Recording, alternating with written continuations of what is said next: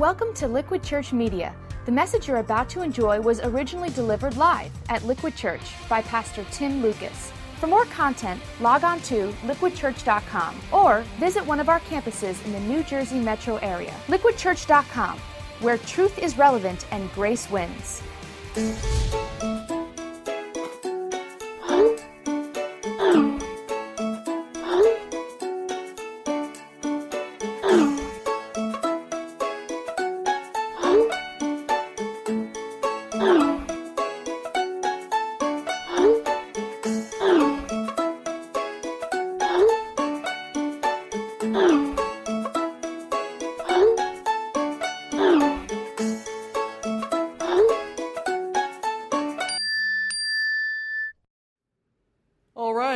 I want to welcome everyone to our new series, FAQ, Frequently Asked Questions. And each summer what we do is we take a few weeks to really change things up. We switch it up. We let you kind of dictate the content. If you're in New Brunswick or you're watching online, we have invited you to text your questions to 62953. You can still do that anytime in the series. It's got okay. As some of our pastors have said, sometimes you tell you to turn your phone off, turn it on, text your question in. And what we're going to do is we're going to go through some of the hot topics that are on your mind, explore those issues from a biblical perspective, and hopefully over the next few weeks really give you a clear kind of Christ-centered perspective that's grounded in grace and truth, because those are our core values at Liquid. We started FAQ actually last summer, and we were inundated with topics. We could not get to all of them, so I want to start with one question that really always tops the list whenever people get a chance to ask it. Someone texted this. They said, what's your position on women in the church? Can they be leaders? And that's an easy question. What's our position on women? We love them. I am personally a big fan. I was raised by one. I married one. I'm raising a little one of my own at home. So personally speaking, I'm definitely pro-woman.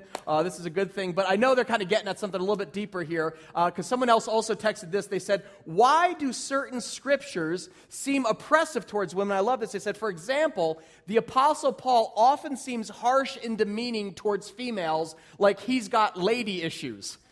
And I that made me smile. If you grew up particularly in conservative circles, that brings a smile to your face. If you're not familiar with the Bible or with church, you may be like, what are you talking about? What they're referring to are several passages in the Bible, the New Testament in particular, written by the Apostle Paul, that at first glance seem pretty restrictive. For instance, 1 Timothy chapter 2 says this in verse 11. It says, a woman should learn in quietness, in full submission. I don't permit a woman to teach, Paul says, or to have authority over a man. She must be silent. And again, if you're a woman, you might say, let me guess, a man wrote that.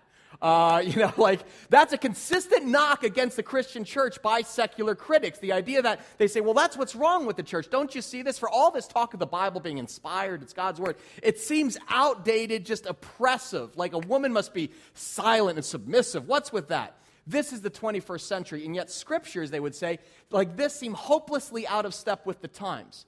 In fact, someone texted this. They said, is the Bible biased or worse, bigoted? And that's actually a great question. I mean, what do you do with a verse like this? We printed this in your notes, so you can kind of follow along here. As they said on the surface, Paul's words really do seem pretty like backwards. It's a little bit like, you want to know what I think about women? Here's my stance. Sit down and be quiet. Is Paul the ancient redneck of Scripture, kind of moment? The original misogynist, but is the Bible biased or worse, bigoted? What would you say if your friend asked you that, or a coworker said the problem with Christianity is they're all bigoted, it's oppressive towards gender, sexuality, because you have to admit, on the surface, these words do seem pretty black and white. The question for us is, do we really understand the context, though, in which these words were written? And more importantly, how does the Christian faith actually liberate women from the cultural restraints of their time? And that's how I kind of want to tackle this tonight. First, what we're going to do is we're going to look at the context of this teaching, the cultural setting in which these words were first written. And then we're going to look at what Christ did to really shatter some of the traditional assumptions that were held firmly in the first century. Because Jesus, here's the deal, guys. Through his life, through his death, through his resurrection, he forever changed the way men and women interacted. The way that Jesus loved, honored, respected women in his ministry was truly groundbreaking, particularly for the context of the time. So this morning, tonight, whenever you are engaged in this moment, we're going to look at what the Bible has to say, because it says the cross of Jesus, you know what it did? It destroyed the dividing wall of hostility between ethnics and gender differences, forever obliterating all the isms that kind of plague this conversation. You know what the isms are? Sexism, chauvinism, patriarchalism, meanieism, all of those, kind of isms. So I want to start with a little history lesson. Follow along. I've included a few fill-ins for you to bring you up to speed.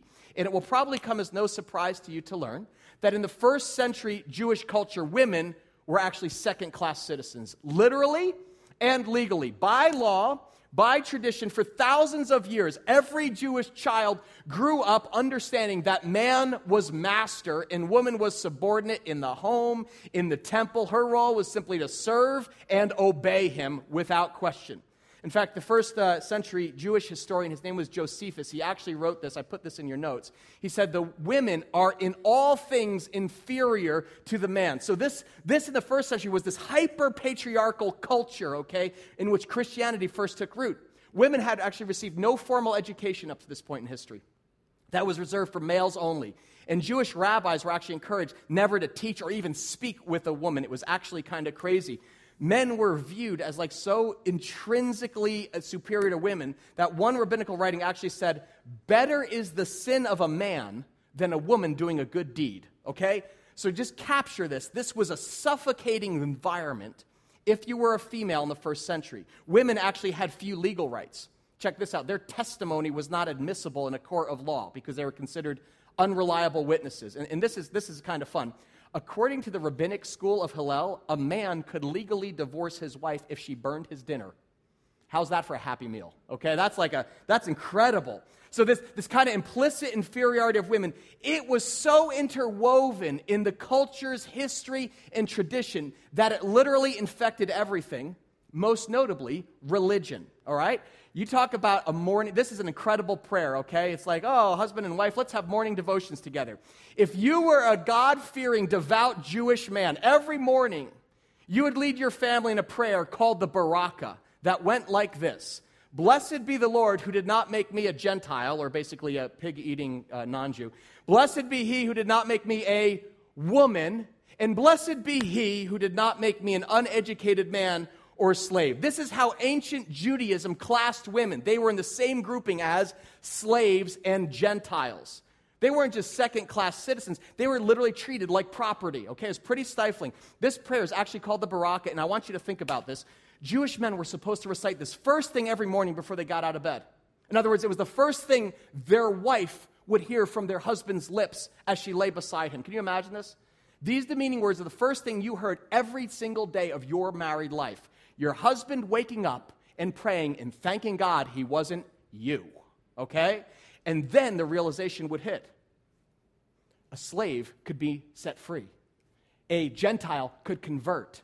But guess what? You could never stop being a woman. It's in this oppressive context that Christianity was born, guys.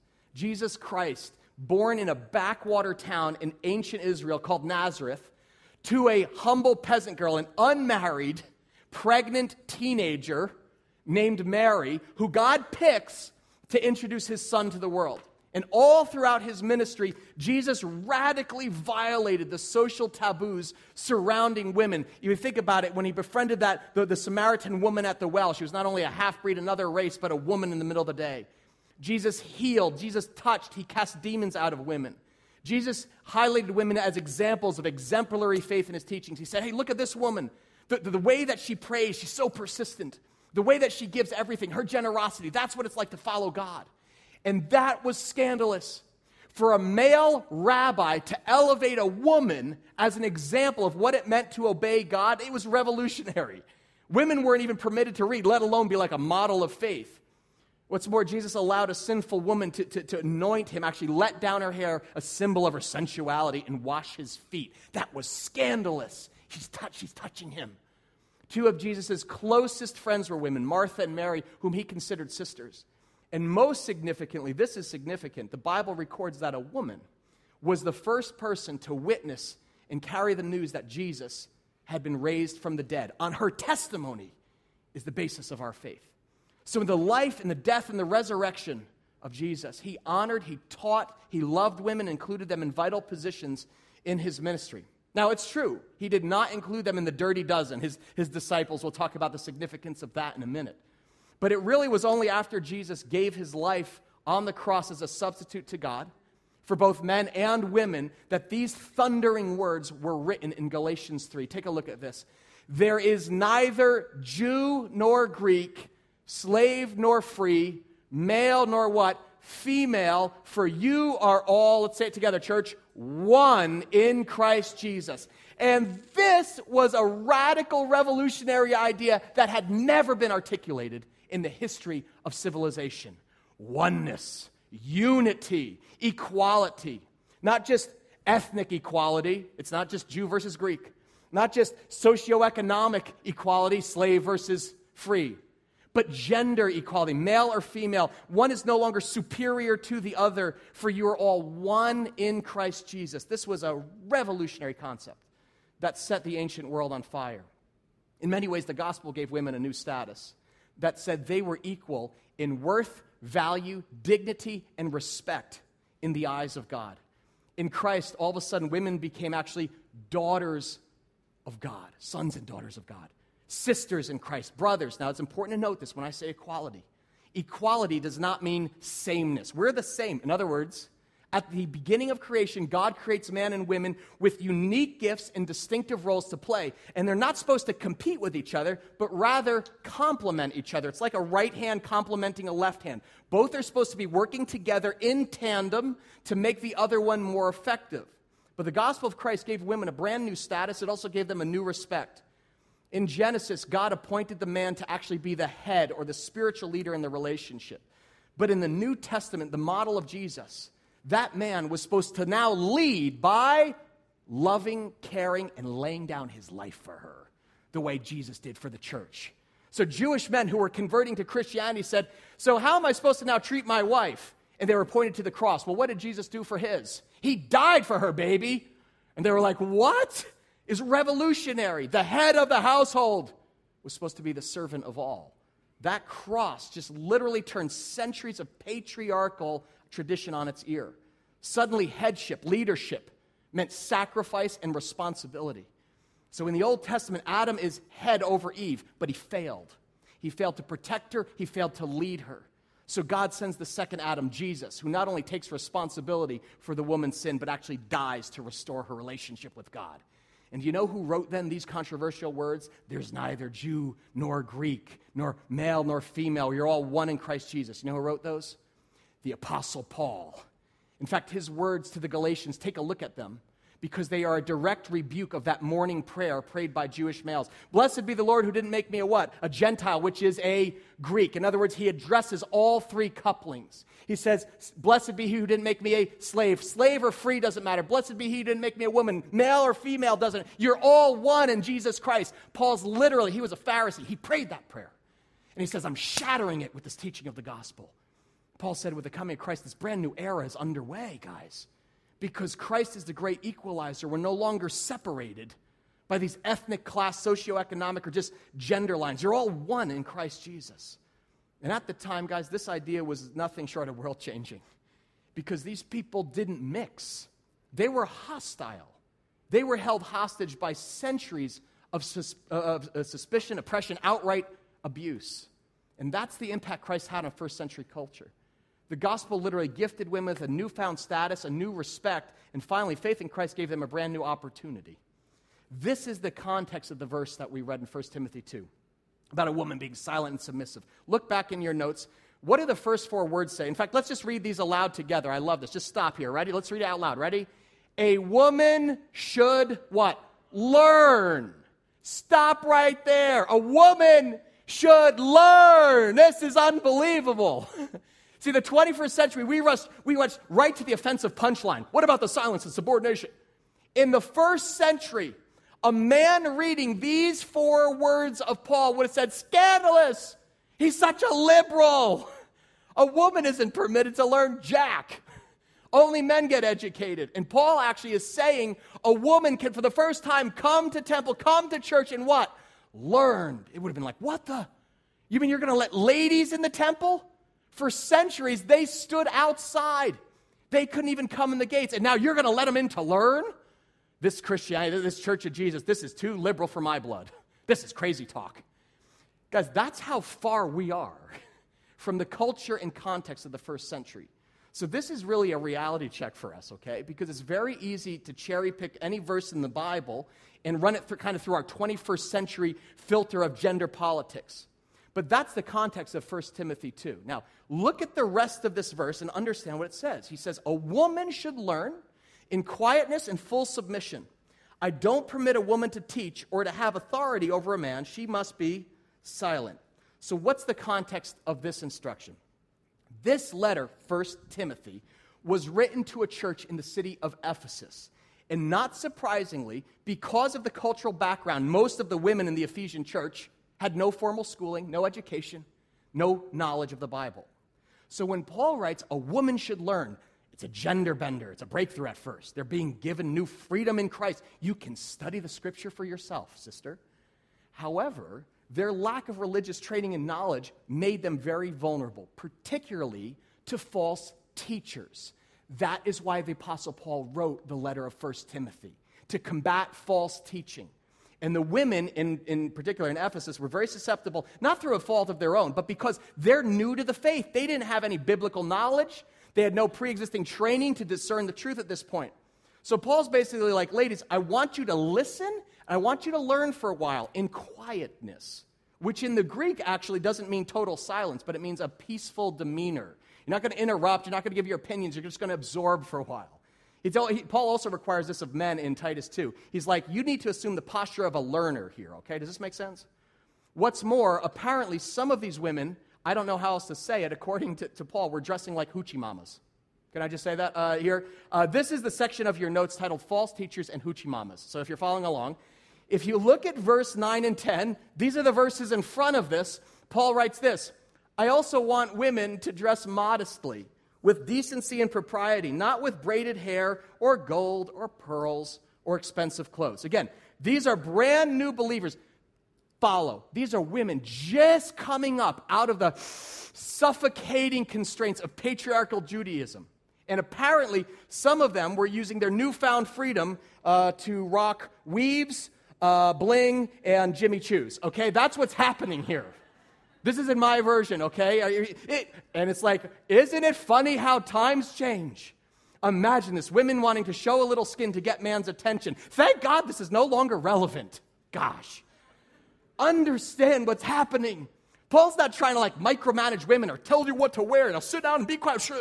He's making a larger point, guys, about Christian virtue. He's like, your identity is no longer defined by what men think, but by what Christ thinks, what God thinks of you.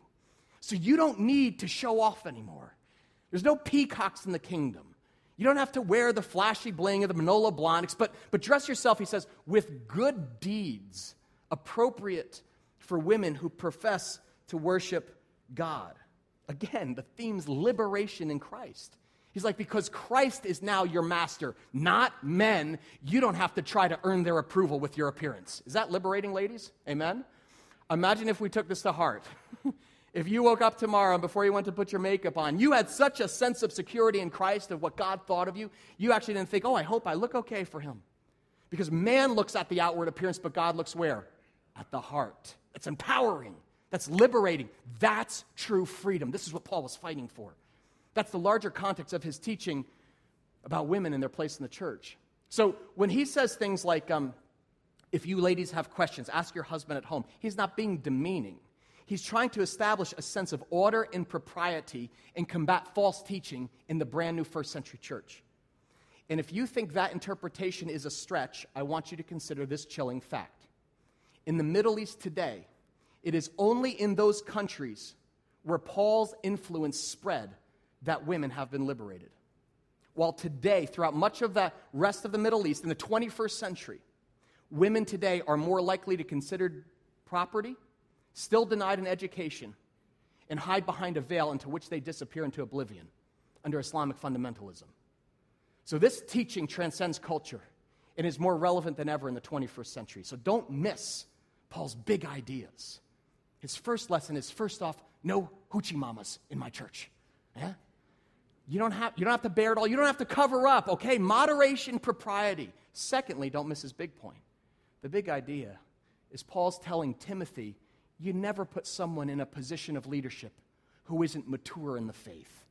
And that same principle applies to churches today. So just understand that some interpret this passage to mean that women should never teach in the church. Okay, there are good meaning brothers, Christian brothers and sisters who believe that. But Paul himself did not always forbid women from teaching. In fact, Paul specifically highlights a woman named Priscilla who taught Apollos. He highlights Phoebe and Mary, are mentioned in Romans 16 as kind of workers in the church who were key to building up the ministry. So the broader application of this specific command is very clear. When Christians get together, new converts, if you're new to the faith, you should be concerned with learning in quietness and submission in order to prevent false teaching or abuse of Christian freedom. Only people who are mature in the faith should be put in positions of leadership. And that principle, candidly, is timeless. In fact, it still governs our church here at Liquid today. In a moment, you're in for a treat. I am going to invite out 3 female leaders at our church who have an incredible influence on the health and vitality of our congregation so that you can actually hear from them. Because in some respects, it's a little crazy for me to teach on women in leadership without hearing their voice or perspective. Now, before I bring them out, though, okay, I want to give you 3 views of women in ministry that may be helpful for you to get your mind around, okay? These are kind of 3 fancy terms, but I think they're helpful. They kind of give you a handle on the different approaches that different churches take, okay? So if you're taking notes, again, fancy term moment, but you can capture this. 3 views of women in ministry. The first is the egalitarian view, which more liberal and mainline denominations kind of take. Basically, egalitarian simply means the belief that men and women are equal partners in every area of ministry. In other words, all offices in a church are open to men and women, including pastors, elders, whatever. For instance, the Episcopal Church or the United Methodist Church, both of those ordain women. You can see kind of the Mrs. Pope here, dressed in the purple. And in that egalitarian view, gender is not a relevant distinction for excluding any person from any position, including pastor, including elder, the highest offices. Now, on the right of that, that's the liberal view, you have the hierarchical view, which is held by very conservative churches. For instance, the Plymouth Brethren, okay? They would take this teaching in 1 Timothy as primary importance. They would say, this is not a secondary issue, this is a main issue. They don't allow women to pray out loud, to speak in a church service. They actually aren't permitted to lead in any capacity. There's no leading worship. There's no serving communion. They can't teach anybody except for other women and children, okay? So egalitarian is the more liberal view, and hierarchical is strictly conservative. In between those 2 views is really where Liquid lies, and that is the complementarian perspective. Now, what I mean by that, it basically says that men and women are partners together in every area of ministry. Women can lead ministries, they can lead worship, they can serve communion, etc. They can pretty much play any role within the church, with a singular exception of pastor, particularly head pastor. And the main idea, it's not because Tim's threatened by his job. It's not that, okay? The main idea here is that we do believe in biblical headship, that concept that God actually saddles men with an additional responsibility at the beginning of creation. Adam is the head over Eve. Not dictatorial, but the first to lay down his life by way of sacrifice. Jesus upheld that when he chose 12 men to be his disciples. That is actually very significant. Some people are like, maybe Jesus was afraid of ruffling feathers. That was not the case, okay? It's not that Jesus was afraid of anything. He overturned all kinds of social taboos. But he did intentionally pick men because he said, I want you to follow me because you're going to have to lay down your life. And right now, today, in relation to Jesus, who is male, the church, us, we are what? Female. We're his bride. So again, the idea behind the complementary perspective is mutual submission and love and service and sacrifice to each other. But at the end of the day, the man is the first one to die, just like Jesus did. God gives him extra responsibility for the girl, the way Christ took responsibility for us. So the idea here at Liquid is that our church structure is supposed to mirror or reflect that eternal priority. Now, I say all of this with a little fear and trembling because there are limits to these kind of labels. People like to take them and bash others over the head. although Liquid skews complementarian in our approach, over half of our ministry staff are women. We don't currently have female pastors, but this is not a hill I'm ready to die on.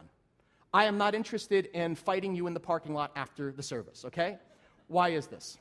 Because at the end of the day, this is not a salvation issue, guys.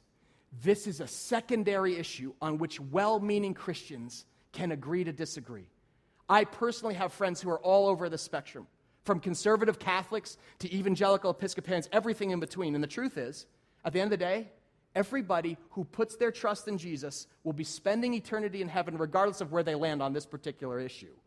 At Liquid, we focus on the essentials of our faith, the non-negotiables. What are those? Christ's virgin birth, substitutionary atonement. He died in our place. He was raised from the dead. Salvation comes by grace through faith alone. Those are the non-negotiables, and I'm clutching my hand because you know what? We're closed-handed about those. They're not up for debate. However, secondary issues, we're open-handed. Stuff like the role of women, speaking in tongues, spiritual gifts. We try to make room in this church for people who have different convictions and experiences, because you know what we realize? There's diversity in the body of Christ. And on secondary stuff, we're open-handed. We can actually have civilized discourse and appreciate another's perspective without belittling their character. Amen?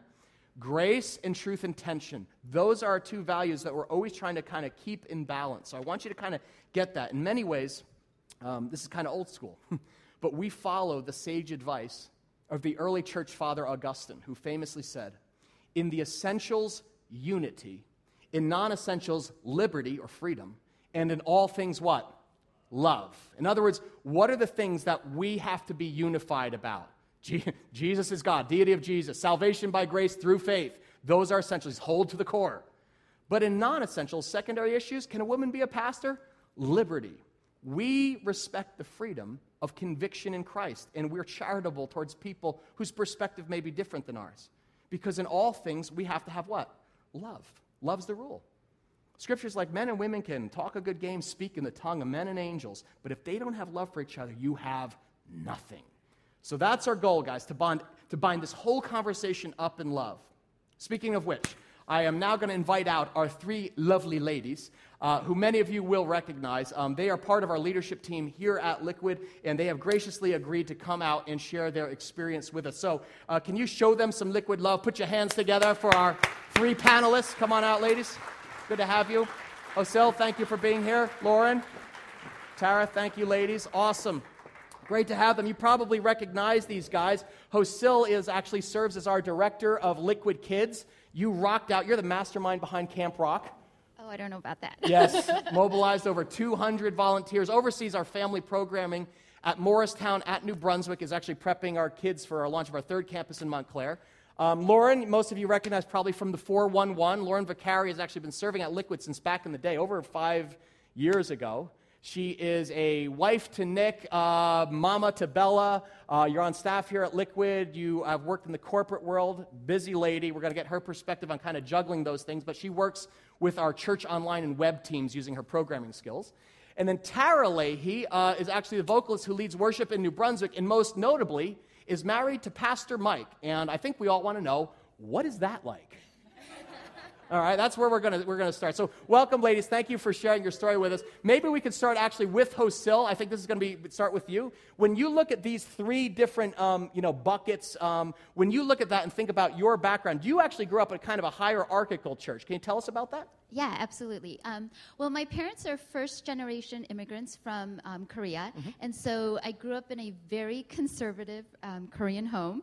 And my father is a pastor, and so, as you can imagine, church was very traditional. Sure. And growing up, we never saw any ladies really in leadership, in a leadership role. In fact, where you would see the ladies would be either playing the organ or in the choir, or most often you'd find them in the kitchen preparing that awesome meal for after church service. The potluck ministry. Yes, okay, yes. There it was. I remember when I became a pastor, my grandmother actually said to my wife, Colleen, so you're going to learn the organ? Because that was the only box she had to put that in. Now, that's interesting, because Tara, you actually grew up even in a kind of a more conservative congregation than that. Can you tell us about that? Yeah, I grew up, my parents were not believers. They started going to a church when I was 2. a Plymouth Brethren church, and I'm eternally grateful to the church. They became believers, and by going there, I became a believer. But very, very, very conservative. Services were done without instruments. Everything was a cappella for the most part, and the women were not permitted to speak at all. Okay. Couldn't lead worship, talk. We had to we wore head coverings. What are head coverings? Like like a doily on. So not like Hosil's fedora. No, that's not what we're rocking over there. Like you'd put like a lamp on it, like a doily. Like a doily. Yeah. If you guys actually aren't familiar with this is interesting because again, Paul wrote this in 1 Corinthians 11. He said, "Now I want you to realize that the head of every man is Christ, the head of the woman is man, the head of Christ is God." This is that issue of headship, and so he says, every woman who prays or prophesies with her head uncovered dishonors her head. She should cover her head. And this was the beginning of Easter bonnets, right? Not really. Basically, this is head coverings. It was a symbol of submission to authority. And in this case, it showed what? Submission to the pastor, the elders? Well, this was a really important passage at our church. We spoke about it. I would say it was a primary issue. Primary issue, close-fisted. Close-fisted, for sure. So basically, in terms of headship and authority, because the man was head over the woman and Christ is head over the man, in a worship setting, the woman to show an outward display of her submission and her being under the authority of the man, or in this case, the elders of our chapel, that's why we would wear them. Okay. So was that strange to you? Or I mean, how long were you in the church? 20-something years? I went there for about 27 years, and no, it was not weird to me at all. Everyone else who didn't wear them was weird to me. So, because it's all I knew. Right. So, well, I'm just going to then ask the obvious question. I mean, you used to wear, a head covering, weren't allowed to speak church. Now you lead worship. At times I've noticed you wear ripped jeans. Just be acknowledged. In fact, Hosil, can you pass the hat over here? I just feel like maybe we should, kind of, you don't have to wear it. But what happened? I'm trying to ask what happened, because that must have been like kind of a gear grinder, to kind of end up in a church like Liquid. It was a really big shift for myself. Okay. My husband wanted to leave the church. Ironically, you would think I would be like trying to get out of there, but I loved it there. It was all I knew. I don't like change. I felt very comfortable and safe there, but he just didn't feel like he was growing, and came to Liquid. I thought it was a stage. I was like, well, we'll just let him grow it out, and I'll just ride it out, and soon we'll be gone. But we're 10 years later, still here. Here you are. Yeah. And now married to the pastor. Who knew? Okay.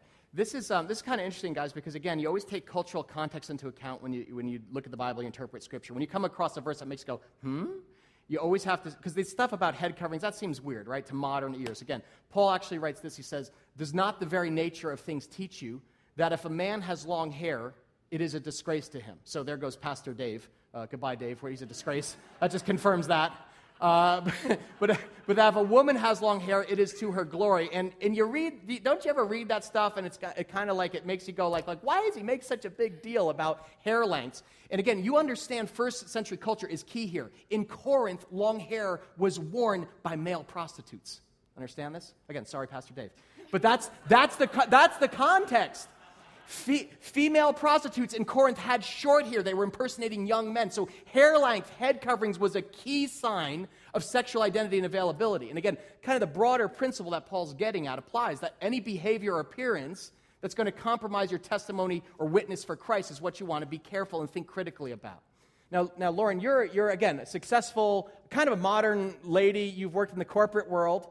You joined our church staff, mom, mother. You actually have a cake business on the side, like you're the cake boss, entrepreneur. A little bit. We're doing a little bit of that, yeah. How do you juggle all of those things with your identity in Christ? Is that a struggle? Tell us about it. Well, I think like most women here, you can probably agree that we can juggle a lot of things, right? You can do about 1,000 different things, and the important thing is you can do them all at once, right? So I'm pretty much, I'm like that. I like to do a lot of things, but I think the question that I've really been asking myself is, at what cost? Because I think specifically in this area of America where we live on the East Coast, so much is expected of women today. You have to do everything, and if you're not doing everything, it's like you're not doing enough. Okay. So I can, people would ask me, wow, just it's incredible. You did a 4-tiered cake, you went to work, you cleaned the house, you did the laundry, you made dinner, you did all that in an hour. That's incredible. I can't believe it. And, I've yet to hear the same praise if I just sat in a messy house, played with my daughter, and spent 5 hours in quiet time with God. It's just, it's very different. So I think we're all very capable, but what God has been doing for me is he's been really pulling me back into relationship with him, reminding me that relationship is the most important thing. First and foremost with him, and then secondary with my spouse and family. So, and I want to be clear, too, that I think that God has given us all of these gifts. And as women, there's so many things you can be doing. And that's all good. And I've grown a lot through all of the things that God has given me. But I've just been reminded over and over again that that's not the point. So just giving yourself that grace to spend time in a relationship with him, I think, is important. It's been a difficult lesson for me, but fortunately, God is a patient teacher. So awesome. It's been good. That's and that's a great perspective on identity in Christ. The world tells you to define yourself by the other. I'm not. I am a woman. I am not a man. I am gay. I am not straight. And it has to do with your identity in Christ. There's not male or female, Greek or free. It's a very important perspective that I know I struggle with, get confused all the time. Let me ask you guys this. There are a couple questions that people texted in. Someone said, is being a woman in ministry difficult? What, limitations? And then what's it like being married to a pastor? We'll let you take that one, Tara. Lauren Hosel, is being a woman in ministry difficult? Yeah, I think specifically at Liquid, it has not been too difficult. Liquid's been really great to work at in that regard. But I do remember a time when I was serving as a connections coordinator here, and I did a lot of praying, sometimes on stage, sometimes in groups in the back. And we had someone write that they couldn't believe that a woman was praying in church. And I don't think they realized that I get all of those emails. So I read that, and I felt horrible, and it took me a while to get back to the point where I felt comfortable praying. But I think the important thing is on staff, it was a grace thing. You look at that, and you say everyone has different perspectives that they come from. But fortunately, the staff encouraged me and made it a lot easier to go up on stage the next week. Did you email them back and say, I'm praying for you right now? Haha. Kind of. Hosel, tell us what your perspective is. I think ministry in general is difficult, but of course the rewards are just awesome. But for me, I don't wake up in the morning thinking, oh, I'm a woman in leadership or I'm a woman in ministry. So the only time I really recognize that is when I'm asked the female perspective, which is always good. I think it's really good to have females in the room and get their perspective on things. Just because, as a girl too, when I was young, because in the church I grew up in, I never saw women in leadership. I thought, it's a little odd. I probably didn't think it when I was little, but certainly when I got into high school, I asked that question. Okay. Yeah. Well, I mean, you're a very influential leader in our church. Where does that come from? What's the currency of leadership in your experience? For me, I would have to say, so like my dad's a pastor, and he's the traditional kind of pastor. They do everything. My mom supports him in every way. I remember one time where my dad was at the kitchen table, and literally he was taking the church program, had one chopstick, and he would fold the church program over and, slide it with a chopstick because he wanted it to be perfect. So there's I have a little bit of that. I like nice things. I like things to be done well, and I like to, I definitely have that perfectionist streak. But I think what's been really cool in the ministry that, I've been a part of, when you have awesome people, when you have really great volunteers and staff, and then when you lead with excellence and you do excellent programs, I think it does equate to influence. So, Excellence, core value. Yeah. Tara, tell us this. I'm very curious about this. What's it like being married, not just to a pastor, but to Pastor Mike? I want to know the answer to that. Give us a Tim, it's a dream. It's all I could have ever. Consider it pure joy, my brothers. No, he's great. But my church growing up didn't have a pastor. It was run by elders. So I was not very familiar with pastors and the role of a pastor, and that they would be married, and so there'd be a pastor's wife. And the first pastor's wife I ever met was actually Colleen when we came to Liquid. And I thought, oh, she seems like kind of normal. I could do this. She's like, okay. So sort of. Yeah. So then, basically, in terms of being married to a pastor, there are some challenges. I feel like just on an emotional level, preaching to the choir here, it can be very draining. Michael is very, very relational, and that can take a toll on him. He's constantly meeting with people and counseling people, and he loves to do that. But to be able to reserve a little bit of yourself so you have something when you get home, and you're not giving me what I call the scraps and some of my less fine moments. I'm like, oh, you bring home with the scraps. But in terms of being a pastor's wife, they say opposites attract. And Michael loves people. And not that I don't love people, but like this right now, I will go home and go to bed. Like I'm so drained. Okay, it's pathetic. Yeah. I love people, but they do drain me. And so we'll just edit that out. I'm just keeping it real. So he's constantly getting invited to people's house for dinner and for meetings, and sometimes we'll go. The girls, I have 3 daughters, and sometimes he'll just go, and they may not like that, but Michael's very intentional about guarding his girls and guarding me and making sure that we don't feel... Liquid is amazing in that way. I never feel as a pastor's wife any type of pressure to be involved in everything. I don't feel like someone's standing there with a checklist to cross my name off. And as a result of that, I feel like Liquid is a place that I want to be involved in because I want to be involved in it, not because, oh, well, she's the pastor's wife. I don't think of myself that way ever. I just feel like Liquid is our spiritual home, and my husband happens to work there, and I happen to be, I get the privilege of serving here. Yes. So. Well, he's lucky to have you, and so are we. Can we thank our panel of experts for their perspective? Appreciate that, ladies. We're privileged to learn from you. Again, Jesus honored, he taught, he respected women. He included them in critical positions in his ministry. In fact, women kind of underwrote it. There's a verse that talks about the women kind of financing it, which is not an excuse for guys to be lazy. But at the end of the day, the Bible says he tore down the dividing wall of hostility, forever kind of obliterating all those isms. That's sexism, chauvinism. And our job, guys, is literally to relate to each other the way God created us, as men and women, equal co-reflectors of his image. In other words, people can't see God fully unless they see both men and women. It's with that freedom in Christ together we can actually embrace those liberating words that Paul wrote. In fact, let's just end with that. I want to read this aloud, Liquid Church. It's from Galatians. It says, "There's neither Jew nor Greek," let's read it together, "slave nor free, male nor female, for you are all one in Christ Jesus." Amen?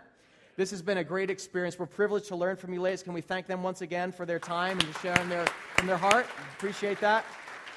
Jose, would you close us in prayer? Awesome, please. Father God, just thank you so much for just being able to meet today and gather. And gosh, I'm just so grateful for this church that we call Liquid. I'm reminded today that of just your wonderful gift of our freedom in Christ, that I could wake up this Sunday morning, and come to church just as I am. I could find healing and hope here. I can find faith. I can find forgiveness. I can find purpose. So God, just as we go about our day, God, we just want to glorify you in everything that we do. And whether we are a guy or a gal, God, would you just do a work in us, continue to work in us, so that we may just feel the awesome joy of living a life truly in you. We love you. In Christ's name, amen. Amen. Well, we're thankful for your perspective and your questions. If you have more of those, text them. You can do that right now. Take your cell phone, 62953, and we're going to get to those in week 2 of FAQ. We'll see you next week, guys. Thanks for listening to Liquid Church Media. If you were inspired or challenged by today's message, we hope you'll tell a friend. For more content, log on to liquidchurch.com or visit one of our campuses in the New Jersey metro area. liquidchurch.com, where truth is relevant and grace wins.